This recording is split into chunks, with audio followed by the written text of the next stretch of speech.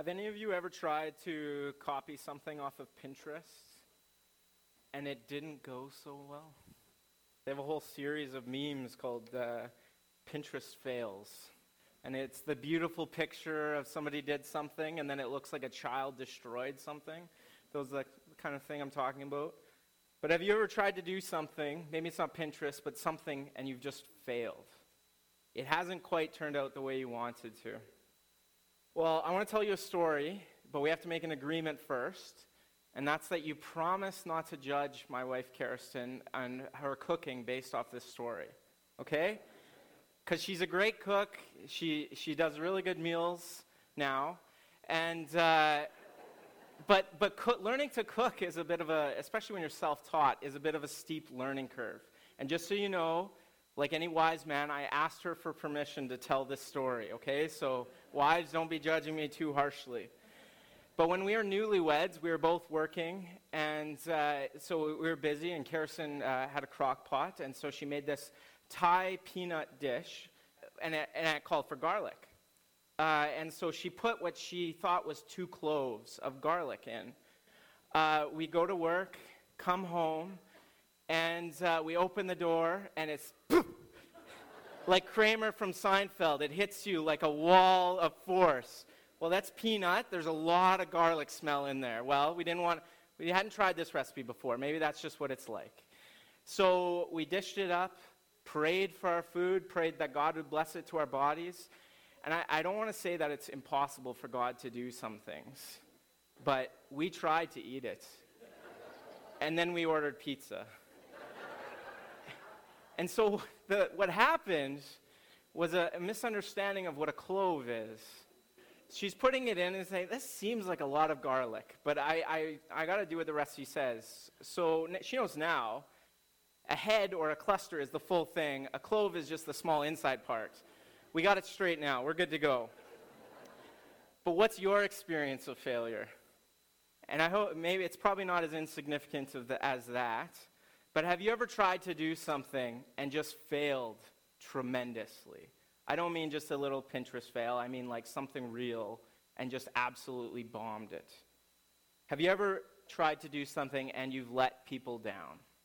You've maybe let yourself down and you've hurt them or yourself. And maybe you said you would do something and you weren't able to do it. And you went maybe against totally what you said you would do. Well, when I was younger, I made a rash promise to God never to do something. And I broke that promise shortly thereafter. And I felt trapped by this promise. And so the guilt and shame that I felt because of my failure actually drove me deeper into despair and away from God, even though my promise was meant to reunite me with God and keep me close to Him. And I actually thought that my sin was hidden, and I thought that I was the only one who knew about it, but I was only fooling myself because I had a godly friend that came up to me and said, you know that everybody knows, right? Like, you're not hiding it from anybody. And as much as being confronted by that gave me a little bit of, I actually felt a lot of freedom in that because I had just been hurting myself. And when I was confronted, I found the freedom. And by finding out that other people knew, and yet they still loved me, they still cared for me, they still accepted me, through them, I really felt God's love and forgiveness. And I'm sure that many of you could perhaps relate to my experience in some way or another. Perhaps you made a rash promise to God like I did, or like in our passage this morning, like Peter did. Peter proudly promised Jesus when Jesus was foretelling his crucifixion. Peter said, never, Lord. I'll die before I let that happen. And then what happens is the night when he is betrayed, he denies even knowing Jesus. Not just once, not just twice, but 3 times. Peter was given 3 times, 3 tries to live up to his promise. And yet he failed Jesus miserably. And Peter, ashamed, runs away and grieves his own weakness. But there's hope, because we see this beautiful picture of reconciliation and restoration that all of us can get hope from. So our primary passage this morning is from John 21, 1 to 23. It'll be up on the screen behind me or in front of you there. So please track along in whatever version you have. I'm reading out of the NIV. It says, "Afterward, Jesus appeared again to his disciples by the Sea of Galilee. It happened this way. Simon Peter, Thomas, also known as Didymus, Nathanael from Cana in Galilee, the sons of Zebedee, and 2 other disciples were together. I'm going out to fish, Simon Peter told them. And they said, we'll go with you. So they went out and got into the boat, but that night they caught nothing. Early in the morning, Jesus stood on the shore, but the disciples did not realize that it was Jesus. He called out to them, friends, haven't you any fish? No, they answered. He said, throw your net on the right side of the boat, and you will find some. When they did, they were unable to haul the net in because of the large number of fish. Then the disciple whom Jesus loved said to Peter, it is the Lord.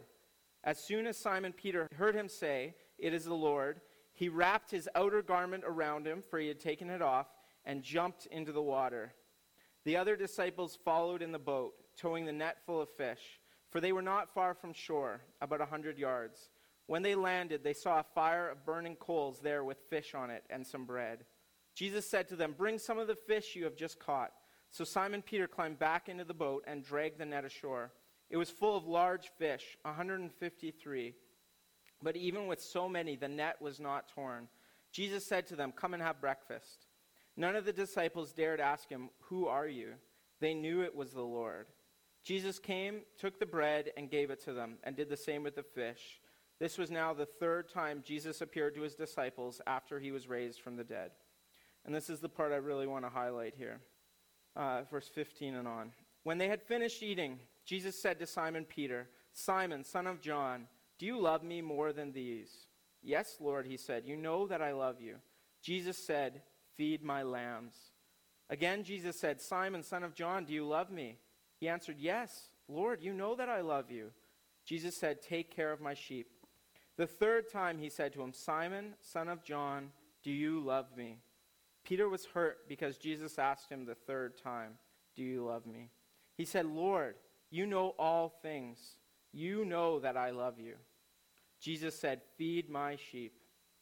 Very truly I tell you, when you were younger, you dressed yourself and went where you wanted. But when you are old, you will stretch out your hands, and someone else will dress you and lead you where you do not want to go.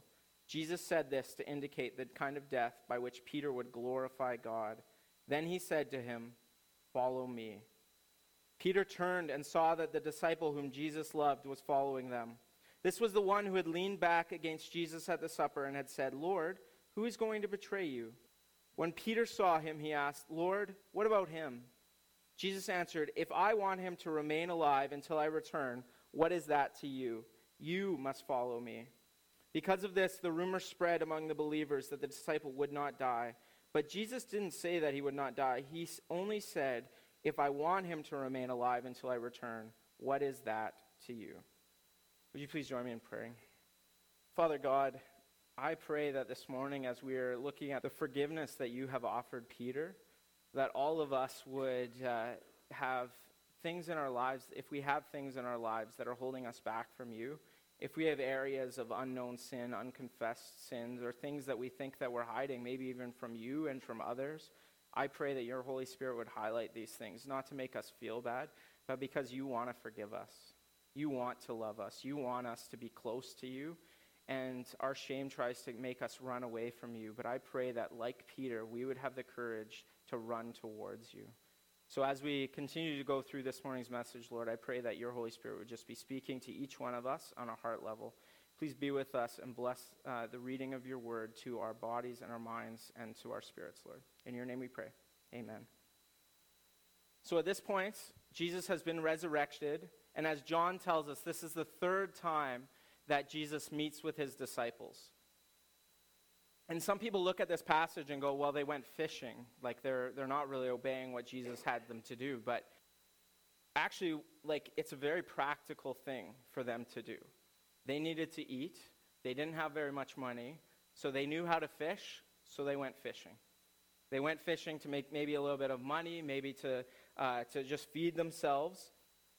And some people wonder why they were fishing at night. But this is actually the way fishermen often would fish in this day, because they would have nets that would drag down a certain amount. They'd often drape them between two boats. And the fish at nighttime would be nearer the surface. During the day, because it would be hot, they would go down to the bottom. But they had been out all night, and they didn't catch any fish. And then Jesus comes along, and they don't know it's him, but he comes along and says, well, cast your net on the other side of the boat, which it makes no sense. The way that their boats were designed, the nets were meant to be cast on the one side, because on the other side they had rigging and other things that would have gotten in the way. But they said, well, we haven't been successful. They throw it in, and they catch a huge amount of fish.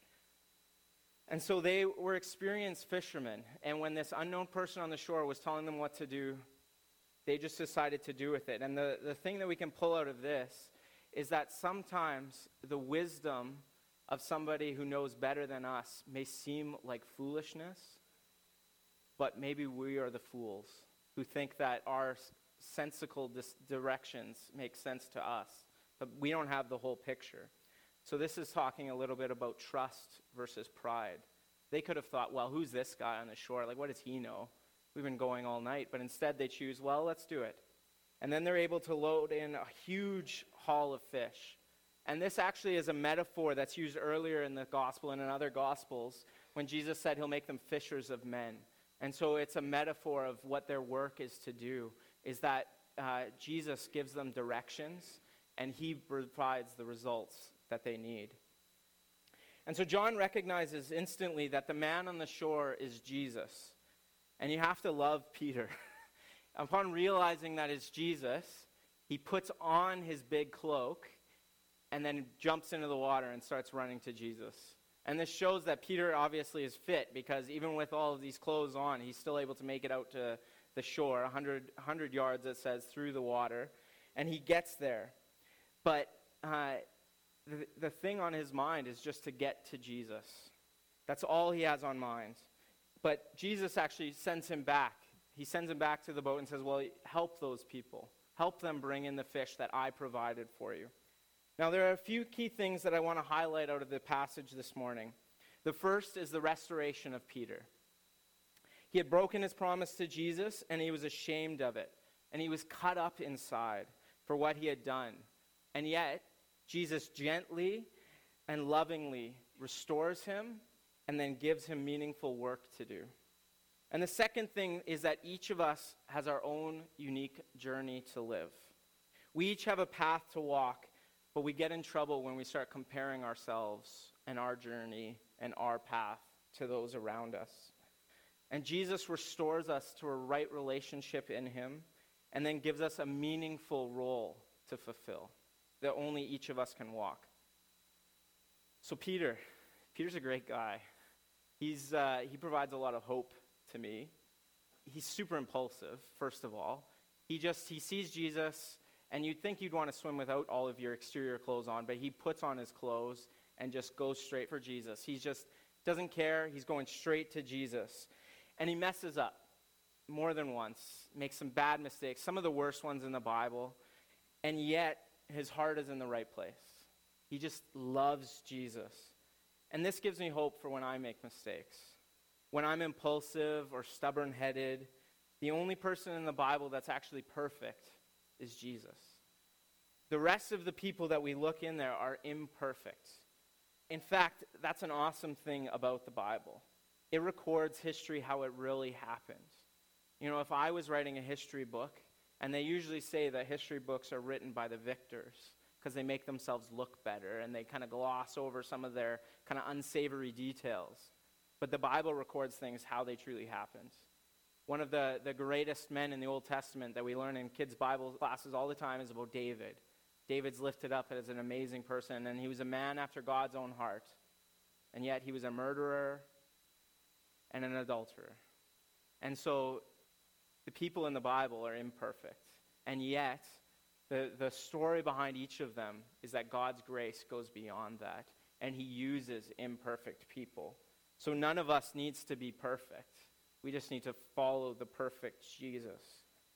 And so at the end of this passage, after Jesus restores Peter, he gives him his marching orders. But the process that Jesus walks Peter through is a beautiful one. So he comes up to Peter and says, Peter, do you love me? Yes, you know I love you. He says, of course you know, you're God. You know that I love you, yes. And it says he does this 3 times. And each time Jesus responds with, feed my sheep or feed my lambs. And so he's giving him a purpose. And it says that Peter is hurt because Jesus actually asked him 3 times. But Jesus is doing heart surgery here. Jesus is restoring him. Peter had 3 opportunities to say, I know Jesus and I love him and I serve him. And he denied him 3 times. So Jesus instead gives him 3 opportunities to redeclare his love and then to give him purpose. And sometimes God does this with us. Maybe it's not the asking us 3 times, do you love me? But maybe we've failed at something over and over again. And yet he's still gracious and he gives us another chance. So I don't know what this looks like for you, but maybe it's him telling you, you should go and talk to this person. Go talk to this person who looks lonely and just tell them that you care about them. Is there anything you can do to help? And maybe you failed that over and over and over again, but yet God still gives you another chance and another chance. So the process that Jesus uses to restore Peter first starts with spending time with him. He shares a meal with him, and the 3 denials echoed by the 3 confessions of his love. And there's something important to note here. Jesus never tells Peter to go and feed other people until Peter's actually fed himself. And in this passage, they have a meal together. And even though Jesus provided them with 153 fish, he already had a meal that he was cooking and waiting for them. And that's to show that Jesus is truly the one providing their needs. And so he feeds Peter, he eats with him, and then he gives him his marching order. And so Peter had rashly promised that he would die for Jesus. And then when he tries to do it in his own strength, he failed miserably. He denied Jesus 3 times. And even though Jesus gives him another chance. And Jesus actually tells Peter, amazingly enough, that he would die a similar death to what Jesus himself died. So the passage, it doesn't say crucifixion, but the imagery here is that other people would lead him where he doesn't want to go. They would stretch out his arms, and he would die. And so that's an image of crucifixion. And extra biblical sources actually tell us that Peter was crucified, and that he actually didn't want to be crucified the same way that Jesus was, because he thought that was too great of an honor. So Peter asked to be crucified upside down. And so this man that had merely denied even knowing Jesus later in his life dies the martyr's death for Jesus. And that takes so much more courage than just saying, yeah, I know that guy. Yeah, I've walked with that guy. He says, I'm willing to die for that man. That's how great my faith is. And so Jesus lays the path before Peter, and Peter does walk boldly towards it and loyally throughout the rest of his life, but still not perfectly. The book of Acts shows us that Peter still made mistakes. He still had times when he did things that he wasn't supposed to do. And he had failed Jesus multiple times. And yet Jesus doesn't say, that's it, I'm done with you. You could have denied me 2 times, but the 3rd, that's too much. And also notice that he doesn't say, well, you have to grovel first, and then I'll forgive you. Jesus doesn't set this thing before him that say, go and pay for what you have done for me, and then I'll consider forgiving you. Instead, Jesus is ready to forgive him right away. So this process of leading him through the 3 confessions of his love isn't for Jesus' sake. It's actually for Peter's sake. It's the healing that Peter needs, is the affirmation that, yes, I love Jesus. Yes, I love him. Yes, I love him. And so hear me say this. Jesus is ready to forgive anyone, no matter what they've done. Jesus is ready to forgive you, no matter what you've done. No matter how many times you've let him down, no matter how many times you've broken your promises to him, no matter how many times you've sinned, no matter what you've done, Jesus is ready to forgive you. And that isn't to make light of sin, because sin is a big deal. Sin is such a big deal that Jesus had to die for it. But if you say, well, I have to beat myself up first, I have to feel bad enough, I have to draw away from God and really kind of beat myself up, and then I can come to him, and I have to do all of these things, and then I can receive forgiveness from Jesus. That's actually not making your sin a big deal, like we maybe think it is. That's actually making a small deal of what Jesus did. It's saying, yeah, Jesus, I know you died on the cross, and you paid the price, and you're ready to forgive me, but I can't forgive myself. That's really saying that your forgiveness is more important than Jesus' forgiveness. And that's spitting in his face, to be honest. And that's just saying, well, Jesus, I gotta beat myself up first, which is not at all true. And so the interchange between Jesus and Peter wasn't to make Jesus feel better about himself, be like, yeah, now I know, now I can trust Peter. No, it's to make Peter realize that he actually does love Jesus. So no matter what you've done, Jesus still loves you, and he's still offering his forgiveness to you. And it's never too late on this side of eternity. There's never a moment while you're still alive that it's too late to ask Jesus for forgiveness.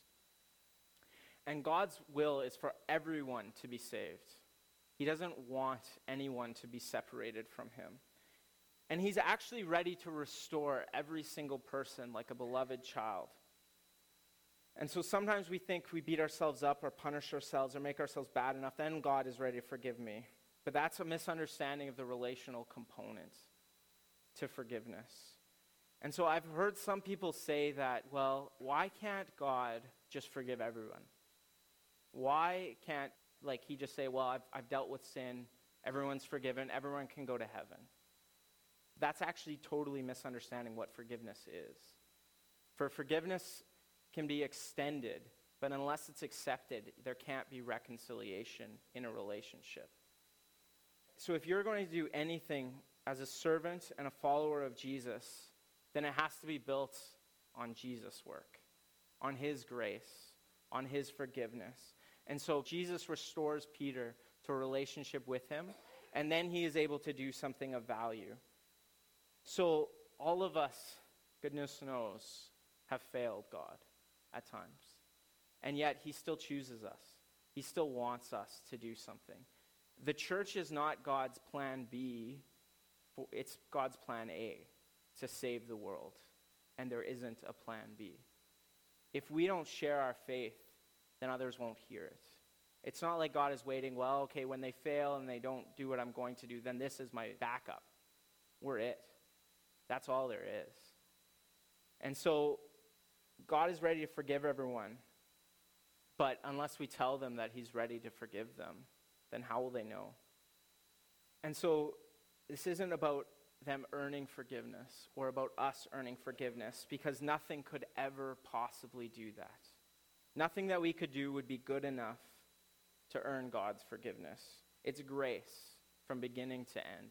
It's God's gift to us because he loves us. And so this is given by God for each of us to do a meaningful work in and through our lives. So just as the work of John and Peter, it was costly. It cost them a great deal. For John, it cost him extra biblical sources. They did things like boil him alive. They did things like to stone him. They did all of these things, and yet John lived to a ripe old age.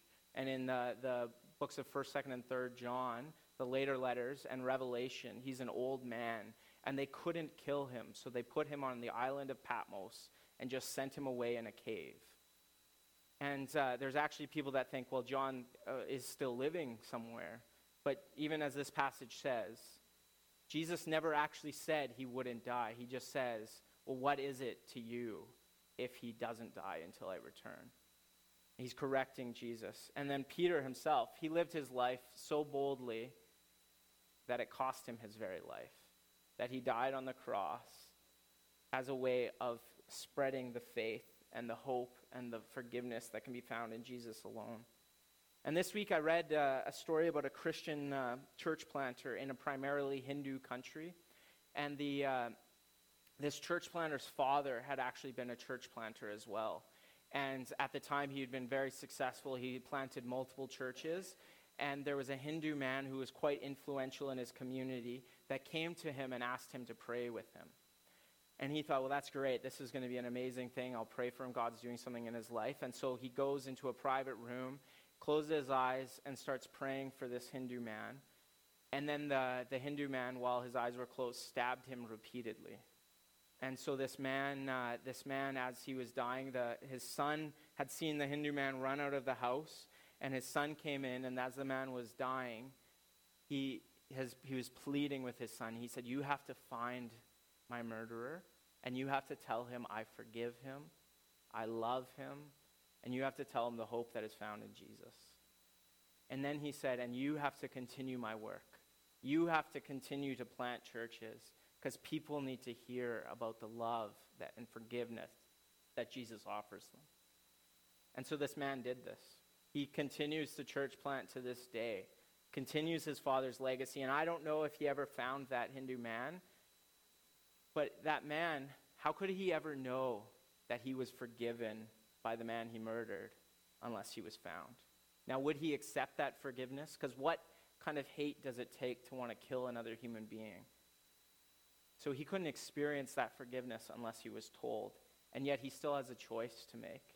He has a choice to accept that forgiveness or to reject it. And that's the role that each of us have. We have the role of those who have been forgiven by God for what we have done to go into the world and spread the forgiveness that is offered. So Peter went from strength to strength after this point. He was the man that Jesus used as the head of his church.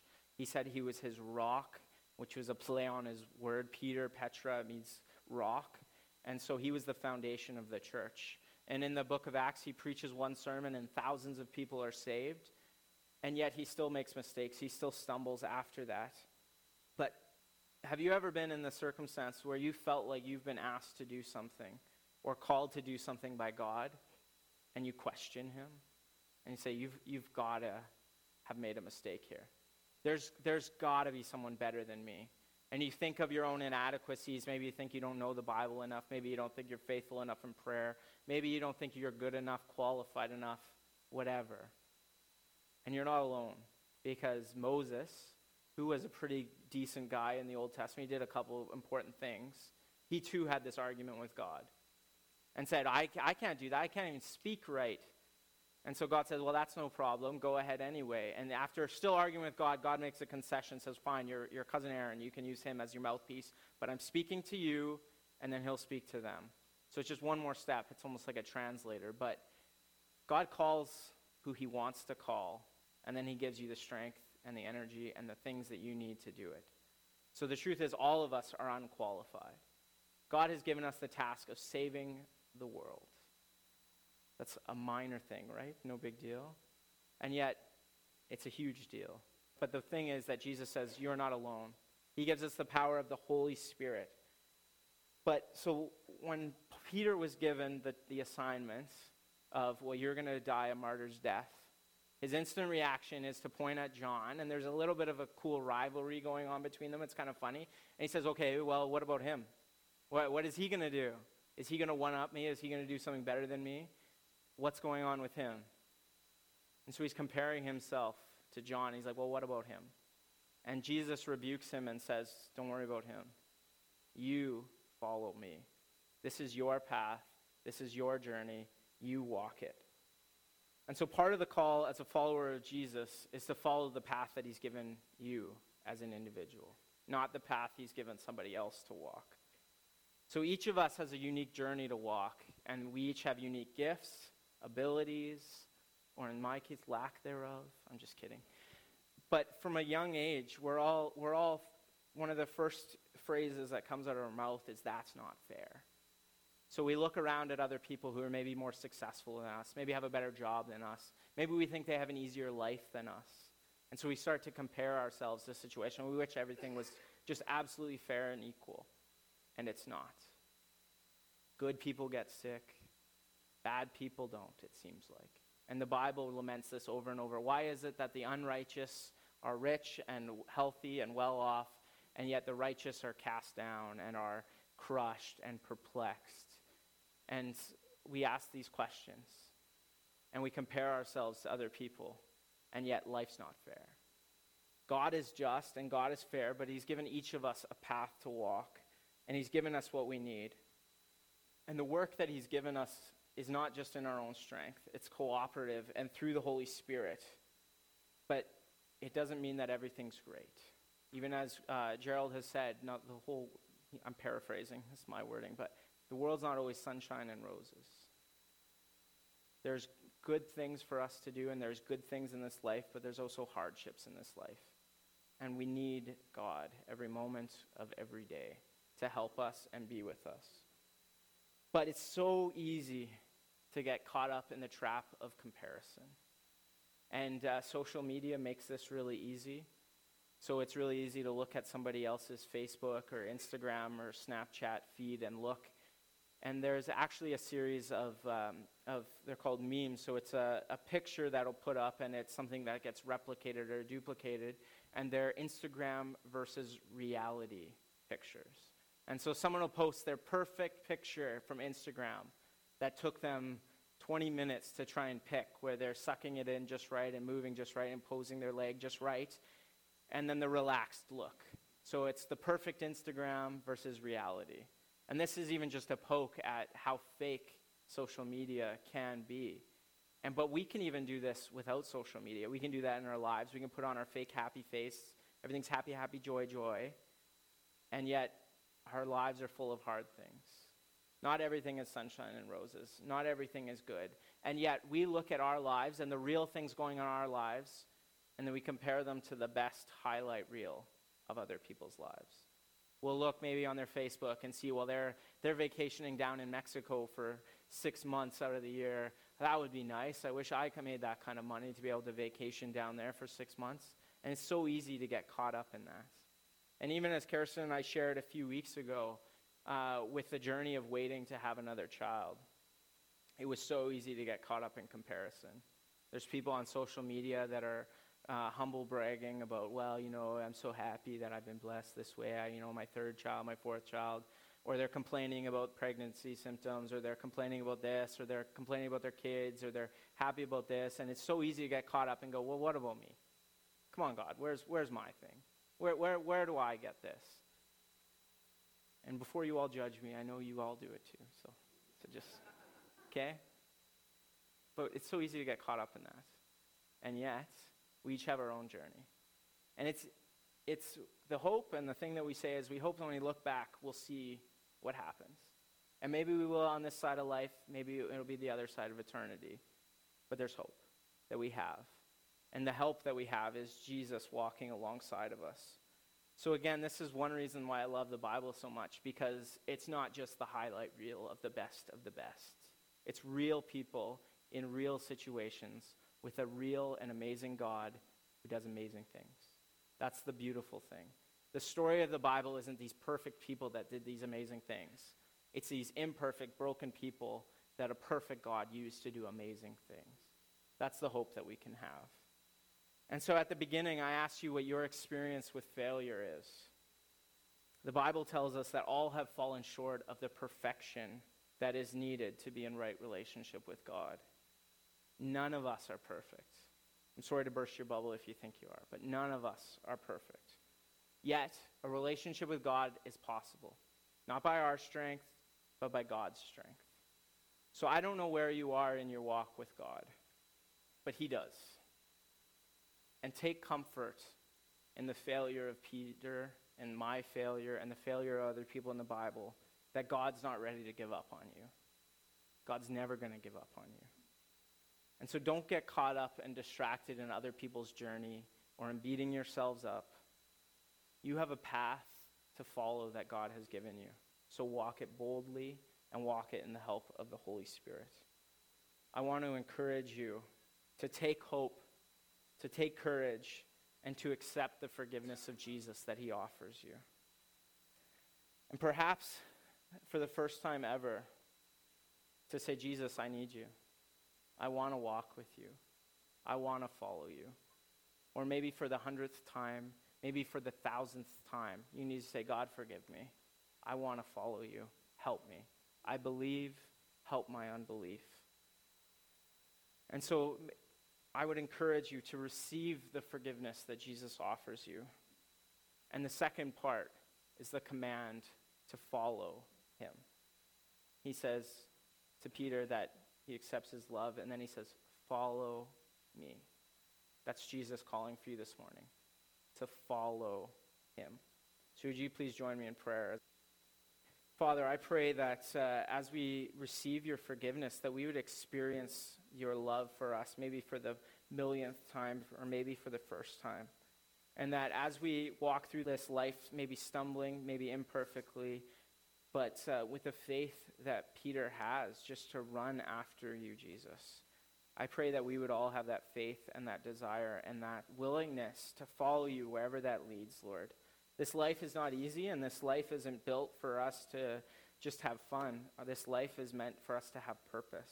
So I pray that you would give us the courage to follow you wherever you are going, to go into the dark places of this world and bring light, to go into the hopeless places and to bring hope. And Lord, even just the circumstances with these young men from Humboldt, Saskatchewan, and the coaches and those who have passed away, Jesus, this is such a hard thing to even think about. And yet, Lord, there's a whole bunch of people that are grieving and wondering, where was God in this? Lord, these situations are hard for us to know the answer, but we know that you have love and you have forgiveness that is ready for all those to accept it. You don't force us, you don't twist our hands, but yet you love us, and you're like a father with his arms outstretched, waiting for us to return to you so that we could be loved. And so I thank you for who you are, Jesus. I thank you for your work in our lives. And I pray for this week that we would be people who are found faithful in spending time with you, in reading your word, in praying, and in sharing the hope and the forgiveness that is found in you, Jesus. In your name we pray. Amen.